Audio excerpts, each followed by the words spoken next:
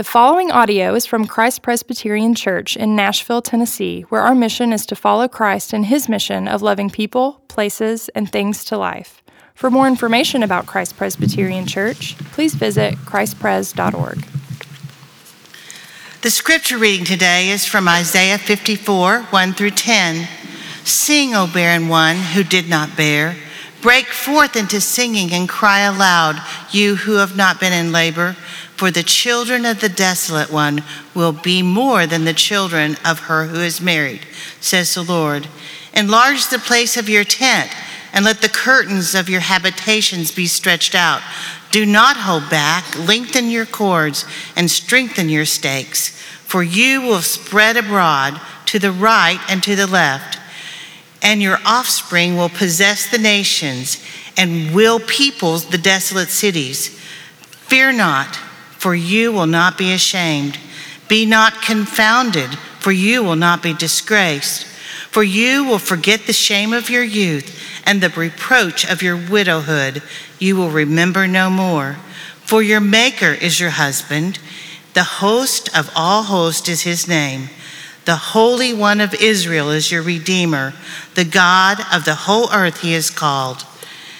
For the Lord has called you a wife, deserted and grieved in spirit, like a wife of youth when she is cast off, says the Lord.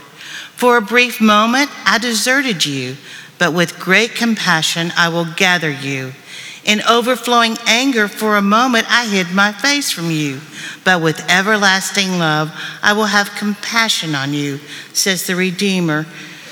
This is like the days of Noah to me, as I swore that the waters of Noah should no more go over the earth.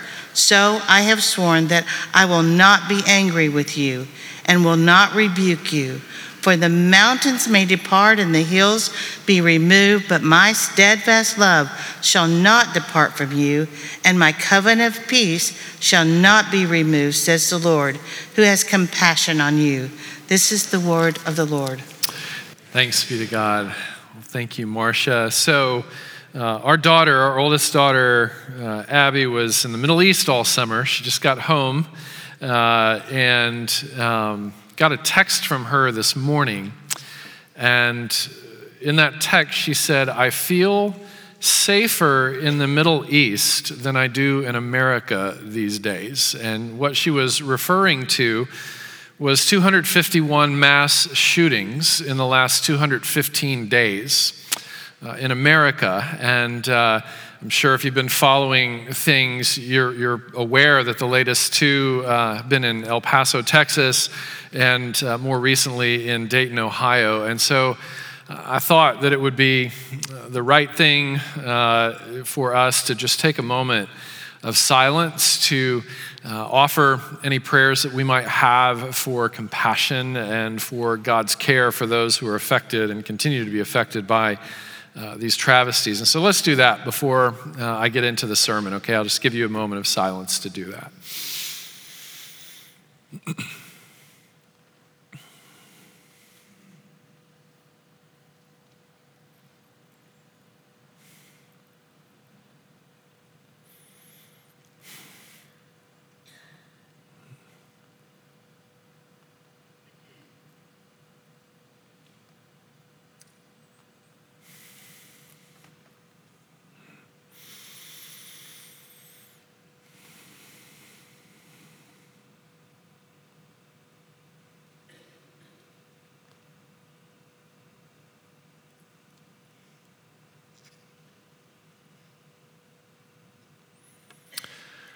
Father, please have mercy on those who have been injured, and even, Father, if you would find your way into the hearts of many who have done the injuring, we pray that you would be glorified to the praise of your glorious grace and to the praise of your glorious justice. We pray especially for families who are affected, and we pray in your name. Amen. So transitioning back to our biblical text, you may have noticed a lot of marriage talk. God as the bridegroom, God's people as the bride. There's drama, infidelity on the part of the bride, withdrawal from the groom based on that infidelity, and then relentless pursuit for reconciliation and peace, filled with compassion, filled with grace and forgiveness, and so on. And so, speaking of weddings and marriages, one of the most embarrassing moments that I have on record is a picture that's right there in our wedding album. And it's right after Dan Doriani, who officiated our wedding ceremony, pronounces Patty and me husband and wife. And Patty is standing there with a big glow on her face, as should be the case. And I am standing there kind of straight face, like the guy at the Tomb of the Unknown Soldier. And we got the picture, and it's there, and it's not going away. I gave new meaning at that moment as an aspiring Presbyterian minister to the phrase, God's chosen frozen.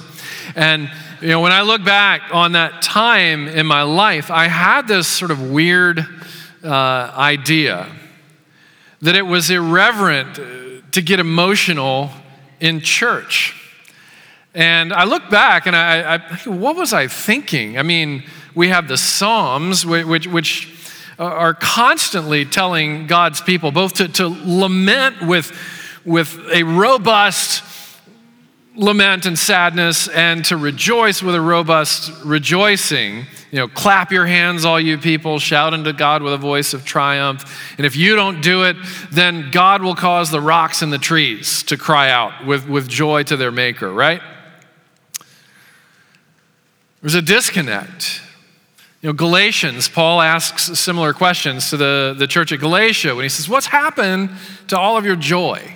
Like that was the presenting issue in Galatia. John Calvin once wrote that there's not one blade of grass, there's no color in this world that is not intended to make men rejoice. My predecessor, Ray Ortland, has written a really wonderful commentary on the book of Isaiah, and reflecting on this text, he goes to the subject of the local church. And here's what he says. The church is the place where the gospel is preached, and gospel is good news. Good news makes people happy. Every church should put a notice on its front door that says, all face-saving moralists take warning. Within these doors, your chilly pride is in danger of melting into exuberant joy. Enter at your own risk. All sinners who are depressed with guilt are welcome. Christianity throbs with holy joy for bad people. God made it that way. The test of a church's faith is not only the wording in its creed, but also the gladness in its worship. The gospel demands a carefree spirit. If we aren't going to hell anymore, if we stand to inherit every blessing Almighty God can think of, if nothing can stand in the way of our restored humanness, because it's all ours through the merit of Jesus Christ, who is the friend of sinners, if that can't make us smile, what can? So my hope today is to help you and to help me smile. God's given us two special reasons here for joy. For smiling. Smile because your guilt is taken care of, and smile because your shame is gone. Okay, so let's talk about the guilt part first. Everyone's guilty. No one escapes that verdict. It says so in Isaiah chapter 53. We unpacked that a few weeks ago, where it says all of us like sheep have gone astray. We've all wandered away from God. We've all sought our happiness, our joy, our refuge, our protection, our safety, our security elsewhere. And the way that Israel is pictured here in verse 6, in their straying, is that Israel is an abandoned wife who has been abandoned because she abandoned her husband first. The Lord says, for a brief moment, Israel, I deserted you. For a brief moment, I hid my face from you. Why did he do that? Because they had deserted him, because they had hid their faces from him. A lot like Adam and Eve in the garden. They realized that they were guilty, and so they ran and hid. They didn't want to hear the voice of the Lord. They didn't want to deal with the voice of the Lord because they knew they were guilty. And Israel has this whole history. If you read through the Old Testament, Israel's got this long history of betraying and of deserting God and of accruing guilt for themselves, both in times of adversity and in times of prosperity. So the adversity years were sort of well represented in those 40 years where they were wandering in the wilderness. Right? God had sent them out into the wilderness to live as a people out there, but after a very significant event, saving them from an oppressive political dictator named Pharaoh, and doing it so dramatically that he parted the oceans and had Israel escape through the parted waves. And then after Israel made it safe to the other side, smothering Pharaoh and the Egyptian soldiers with the water. And this miracle had to be very visibly still etched in the memory of so many Israelites who are now wandering in the wilderness. But over time, they got tired of the desert. They got tired of the heat, of the sweat. They got tired of the monotony of manna. Manna was this sweet bread that God sent down to the people of Israel from the sky on a daily basis. Okay, can you imagine ever getting tired of bread from the sky? Can you imagine getting bored with bread from the sky? And yet they did. They grew ambivalent. And then they got bored with every other form of nourishment that God sent. It was too repetitious. It was too monotonous. It was too predictable. The same old story. Yeah, God delivered us from slavery. Tell us again. The same old prayers, the same old songs, the same old sermons, the same old Bible, the same old promises, the same old liturgies, same. And what they ended up doing was grumbling about bread from the sky. We're just tired of this. We have a more sophisticated palate than this. You know, every year, Patty and I, as well as a few other friends, are generously invited to a dinner. This is the kind of dinner that we wait for the date before we schedule anything else during that season. It's right before the Christmas holiday, right? And it's some friends of ours, and they pull together a handful of their friends, and they feed us every year the same thing. Prime rib, and either fresh Alaskan salmon or Chilean sea bass, and it's all cooked like to perfection. And just jokingly, one of the other guys that was there this past year and I, this is about our third or fourth year consecutive at this dinner, after the prime rib had been served, he looked at me and he said, "Prime rib again?" And of course he was teasing. But this is what Israel's doing. Again? The story of our deliverance again. God's presence in the form of a visible cloud of fire, or a cloud in the day and a fire by night again. Promises again of a future where we're gonna live and dwell in a land flowing with milk and honey. Again? Same old. So that's Israel in adversity. But in prosperity, it doesn't get any better. You know, their ship eventually does come in. God eventually does give them that land that they had promised. God eventually does give them victory over all those who had oppressed them and defeated them. And they're living in prosperity. They're living in peace. And what happens? Again, they become bored with the prime rib. Tired of the same old stuff, the same old blessings.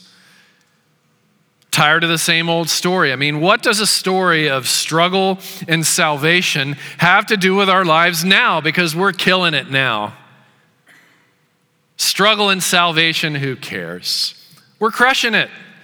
We've got money, we've got sex, we've got power, we've got things, all the things. And what they started to want was something more exciting. How about these Canaanite gods, these so-called Canaanite gods, the ones that promise more sex, that promise more finances, that promise more power? Let's go after those. We're not going to entirely discard Yahweh and put him in the rear view. I mean, we'll hold on to him, but we also want some other gods on the side. So that was the story of Israel. The biblical word for this, living as if God's not enough, feeling like, we need to spice up our lives because we're just tired of the same old Bible, same old songs, same old sermons, same old liturgy, same old rhythms of life. God calls it adultery. That's what he calls it. You're cheating on me. Another word for adultery, spiritual adultery, is idolatry. John Calvin described it this way. He says, every human heart is like an idol factory. It's a factory that churns out false gods. We can't help ourselves. Jamie Smith, more recently, has said that the human heart is a hungry hunter, always on the hunt for something to plug our emotional umbilical cords into that's not God. David Paulison, who's from our tradition, says that idolatry is a problem of the heart, a metaphor for human lust, craving, yearning, and greedy demand. So you may be familiar with the work of David Foster Wallace, who was a famous American philosopher and writer, not a Christian, didn't identify, I don't think, with any specific religion, but he was also one who spoke of how you're going to drive yourself crazy if you don't have some form of religion, and ultimately he committed suicide. So he never found his answers. But in an address to Kenyon College, this was a commencement address, he gave this famous speech. And in that speech, he said this. He says, in the day-to-day trenches of adult life, there is actually no such thing as atheism. There's no such thing as not worshiping. Everybody worships. The only choice we get is what it is that we will worship. The compelling reason, Foster Wallace said, to worship God, to be a religious person, is that pretty much anything else you worship will eat you alive. If you worship money, you'll never feel like you have enough money. If you worship sexual allure, eventually you'll start aging and you'll start to feel ugly. If you worship power, eventually you're going to feel weak and afraid. If you worship your intellect, eventually you're going to feel stupid, like you're a fraud.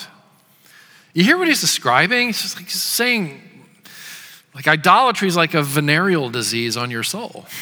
You keep getting into bed with people, places, things that are not your true husband, and you're diseasing yourself. Voluntarily exposing yourself to things that will wreck you. Adultery is going to wreck you. It's going to wreck you. That's his message to Israel.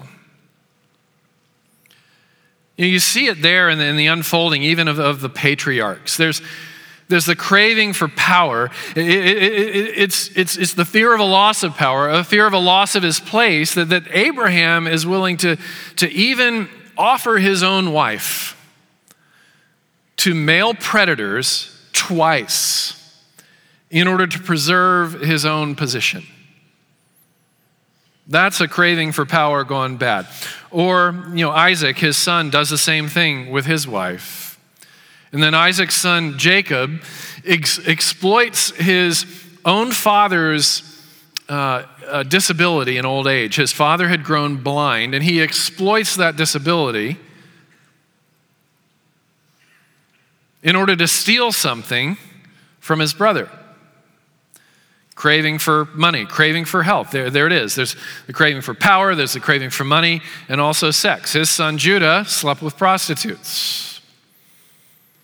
It's the same Judah that Jesus Christ came from, eventually. We ask ourselves, God, couldn't you have used better ingredients? When you're cooking up this story of redemption, couldn't you have used better ingredients? And here's the answer to that question: there is no such thing. There is no such. What makes you and I think that we would have done it any better than Abraham or Judah or the other? What makes us think that we would have, approached this thing with more virtue?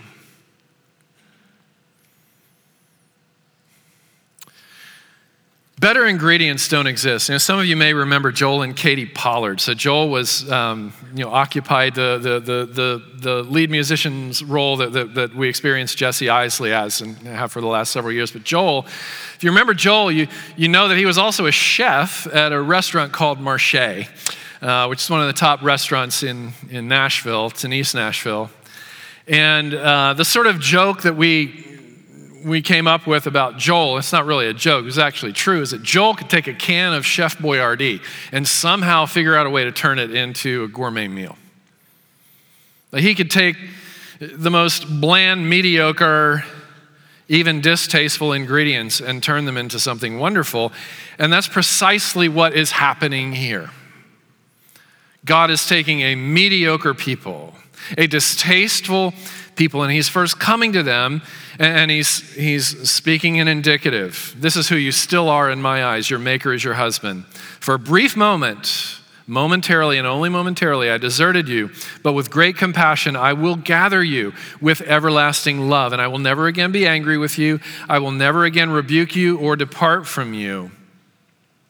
And then toward the end, to the unfaithful in us, he says, I'm making with you a covenant of peace. And that covenant of peace, or literally the covenant of shalom, the covenant of your flourishing, will not be removed from you. Scotty Smith has said, he cannot love us more, he will not love us less. And that's coming through in passages like this one, but it gets even better. God is not only going to give his shalom, his covenant of peace to Israel, he is also going to bless the world and ultimately the universe through those very same people to make his blessings flow as far as the curse is found, to Jew and Gentile alike, to Israel and all other nations and the cosmos alike. That's all going to come through the initial conduit of Israel, his unfaithful bride. That's who he is. These people are the ancestors of Jesus Christ. The promises are the same for us. I mean, I marvel even that I get to stand up and do this. Like sometimes I will catch myself like, God really, put me in a position to communicate his word to other people. I'm the most selfish person I know. I really am. And yet that's how he works. He does not look for good raw material or better ingredients. He takes Chef Boyardee and somehow, some way, through the Chef Boyardee produces in the lives of others something delicious. Smile because your guilt is taken care of, but also because your shame is gone. So there are two forms of shame that are addressed in the text in front of us. The first is the moral shame. I've covered that ad nauseum. But the late Francis Schaeffer, who was a pastor in our tradition, said that if every person was required to carry a tape recorder with them around their neck for their entire lives, if you're under 40, a tape recorder, just imagine your iPhone voice recorder, but you have to do a lot of other things and push a lot of other buttons, and it spits out a little product that you have to put in a thing, and you hit play. And anyway, just email me if you want a further explanation about what a tape recorder is, but it's like your voice recorder, right? If you carried a voice recorder with you at all times, which by the way you do, you ever had the advertisements pop up on your phone from the conversation you were having with a friend that morning? Guess what? Big Brother's watching. But we do have a tape recorder, but what if it had to be played for the entire human race? Schaeffer said if that were the case, we would all just try to not exist from this point forward. Because of the shame. Because of the shame. I've got a season still in 8th grade that I look back to and still feel ashamed about that season. See, because I was insecure. I was afraid I wouldn't be popular. I was afraid I wasn't going to get invited to the parties. I was afraid that I'd get made fun of. And so I thought, I'm going to try the class clown route. And the problem with that is that I'm not really that funny. I don't have a gift for comedy. And so it came out in really shameful ways. Still remember the day when this kid named Devin courageously raised his hand to answer a question that the teacher had asked, and he answered it incorrectly. And my impulse was to say, that was stupid, in front of the whole class. Got a few laughs. Not long after that, there was a girl sitting in the second row in homeroom, and I thought, now's my chance. The teacher just left the room and said, hey, Ann, you're ugly. And I said it in front of the whole class, got a few laughs.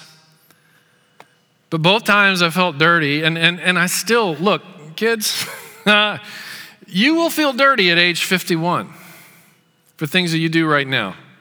Like those things never leave you. And maybe that's a grace. Maybe that's God continuing to remind me, I brought you from a hopeless place. And to these two 8th grade scenarios, you could add 80 more memories of moral shame, regret that has led me to feel dirty, unworthy, unlovable. You got any of those? Our guilt is the regrettable things we've done. Our shame is the regrettable people that we have come to believe that we are because of what we've done, because of what we've thought or said. So there's moral shame that's being addressed here, but then there's also social shame. You notice how Israel is described as a barren woman, a woman who is unable to have children, either because she has not had a marriage opportunity, or because she is married, but her and her husband are infertile. So we look at that and we think, yes, that is even still a wound for a lot of people. But for a woman in those days and in those times in that part of the world, it was a sentence. It was a verdict that said, you are not worth a thing. If you cannot produce children, and especially if you cannot produce boy children. If you cannot produce boy children, you'll be a disappointment to your husband because boy children represent financial stability. They were the workers in the field in this agrarian economy that they were in. They were also the retirement plan. They didn't have 401ks, they didn't have cash storage, under the mattress or anything else. You needed kids that would survive you and take care of you in your old age. Otherwise, you were vulnerable. There's also his legacy. If she can't give him sons, then his name doesn't continue. And then that becomes a shame thing for him in that society. She also, if she was barren, regarded as a disappointment to society because women who had many sons, they were the national heroes. Because if you had many sons, that means you were supporting the military. That means you were supporting the workforce. That means that you were supporting the tax base by sending more boys who would become men out into the world. This helps us understand why, the famously barren women in Scripture were so undone by their barrenness. Sarah says to Abraham, they've been infertile for years. Eventually she breaks and says, you give me children or I'm going to die. My life is not worth living unless I have children. And then there's Hannah, who also is described as barren. And it says that there's a point in Hannah's life where she is bitter in her soul. It's just a bitterness. Every time she hears of a friend being pregnant, it just mocks her. And there are two kinds of solutions that they went for and that we could go for. There's the desperate solution and then there's the healing one. The desperate solution is this. Okay, so you can't have children, then find some other thing that can become your identity. That's what Hannah's husband Elkanah said to her. Okay, you can't have children, but I still love you dearly. Am I not enough to give you the happiness, to give you the sense of security and identity? Okay, relocate your identity from the hope of having children to the fact that you have a husband who loves you. But Hannah appropriately would have none of it. What if you decide later on that you're tired of this? What if you die? What if? If we put our hope in things or people that can be lost, what's the point? But it is the desperate strategy. I have no kids, but at least I have a husband. Or let's fast forward it into our situation. I have no money, but at least I have friends. I have no friends, but at least I'm in good shape. I'm overweight, but at least I have a good career. I'm unfulfilled in my career, but at least I have a likable personality. You feel me on this? You go there too, to these places. Like, I can't win at this game over here, but I'm going to find somewhere where I can, so I can convince myself that life is worth living a little bit longer. I have my own flashback to sixth grade. I had a sixth grade field day rival, 100-yard dash. We tied every time. His name was Doug. Later on, Patty and I are watching the Olympics, and all of a sudden, Doug is on the stand wearing a gold medal. Two things pop in my head. Number one, Scott, you lost. Number two, at least I have a master's degree. Doug doesn't have a master's degree. At least I got him on that. Hashtag winning. No, you're not. That's the desperate solution. We look for something to plug our emotional umbilical cords into, to feed us life, but instead we end up with venereal disease on our soul. There's a healing solution too. It's the true husband who can't die because he's already died and come up to life. There's the true husband who can't be taken away because he'll never forsake you and because his covenant of peace will not be removed and because he will never get angry with you again and because of all these other wonderful things that he says are fixed, solid, your identity. You will not be ashamed, disgraced, or confounded. You will forget the shame of your youth, the reproach of your widowhood. You will remember no more. For your maker is your husband. You ever notice too how Jesus goes out of the way to communicate that he is the bridegroom, especially to those who are dealing with moral and or social shame?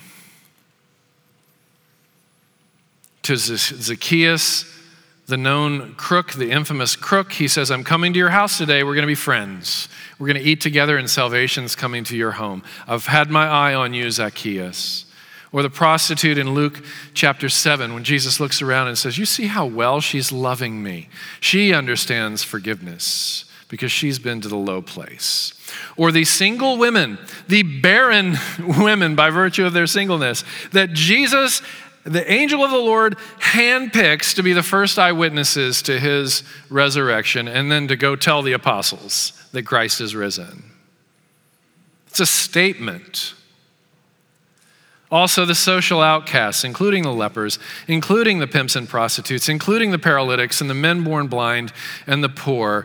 Jesus is so explicit and so dogged to get the message across. I'm with you and for you. That I came for the very likes of you. And so won't you come with me from this point forward? And then to convince us that it's true, he takes our guilt, pointing to the cross. The Father forsakes him, puts the blame for all the wrongs that we've thought, said, and done upon Jesus, squarely upon Jesus, and then transfers Jesus' perfect record of blamelessness, of righteousness, of beauty and glory, and credits us with it, so that he loves us just as much as he loves Jesus. He applauds us just as much as he applauds Jesus, not because of anything great that we've done, but because all of Jesus' record has now been credited to us. It's like when somebody hits a buzzer shot to win the championship, the whole team wins. It's almost as if you shot the shot. And then he takes our shame away by becoming naked on the cross, by becoming stripped, and they're mocking him and belittling him and making small change bets on his clothes while he bleeds and dies naked and exposed.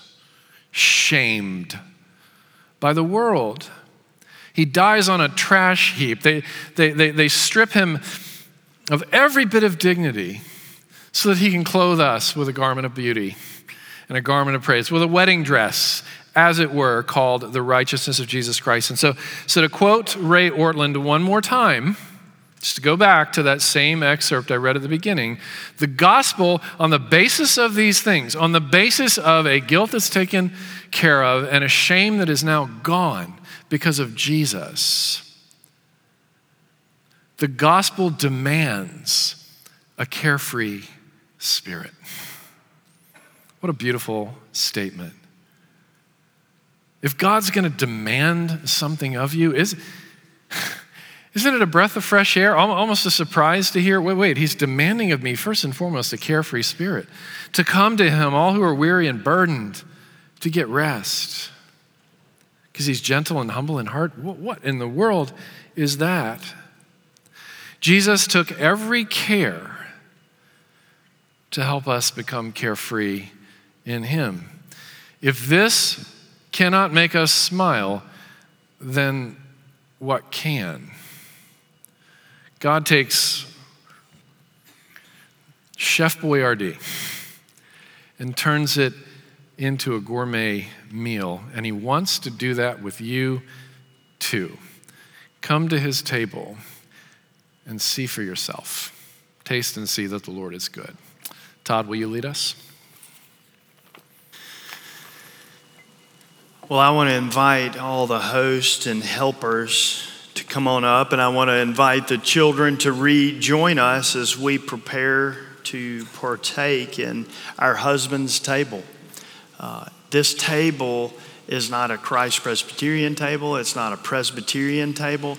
It's our husband's table, the Lord Jesus Christ. And so this table is for sinners.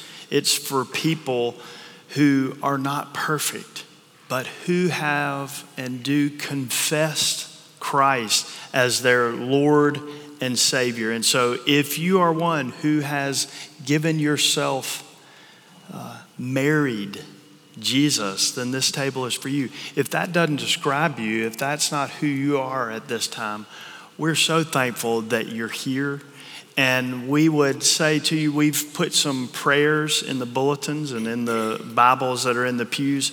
Read those during this time. Or you're welcome to come up here and observe. Take advantage of that. And just, this is a family meal, and so it's loud and a little rambunctious. Take time to meet and greet one another.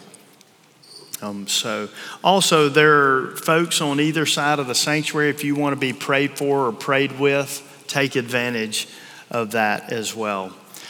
We're going to quote Dr. Ortlund again through a responsive prayer.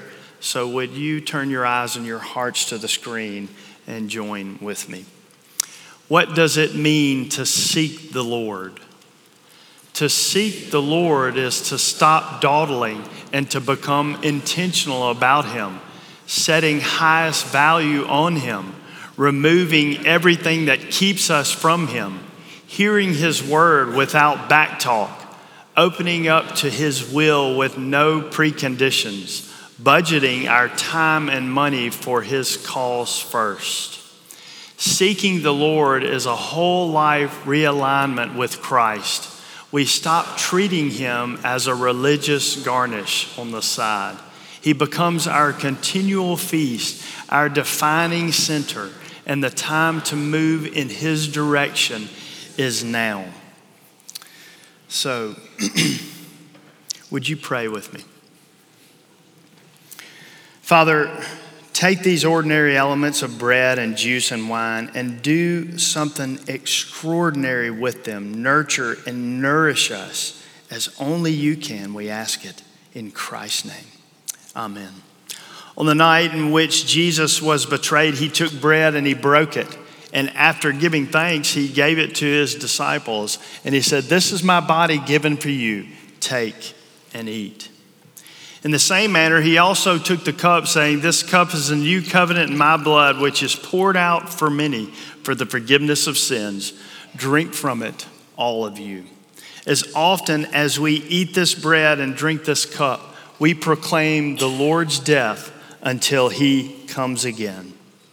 would you turn your eyes and your hearts to the screen? Let us proclaim the mystery of faith. Christ has died. Christ has risen. Christ will come again. Christ, our Passover, has been sacrificed for us. Therefore, let us keep the feast. The gifts of God for the people of God come to the table.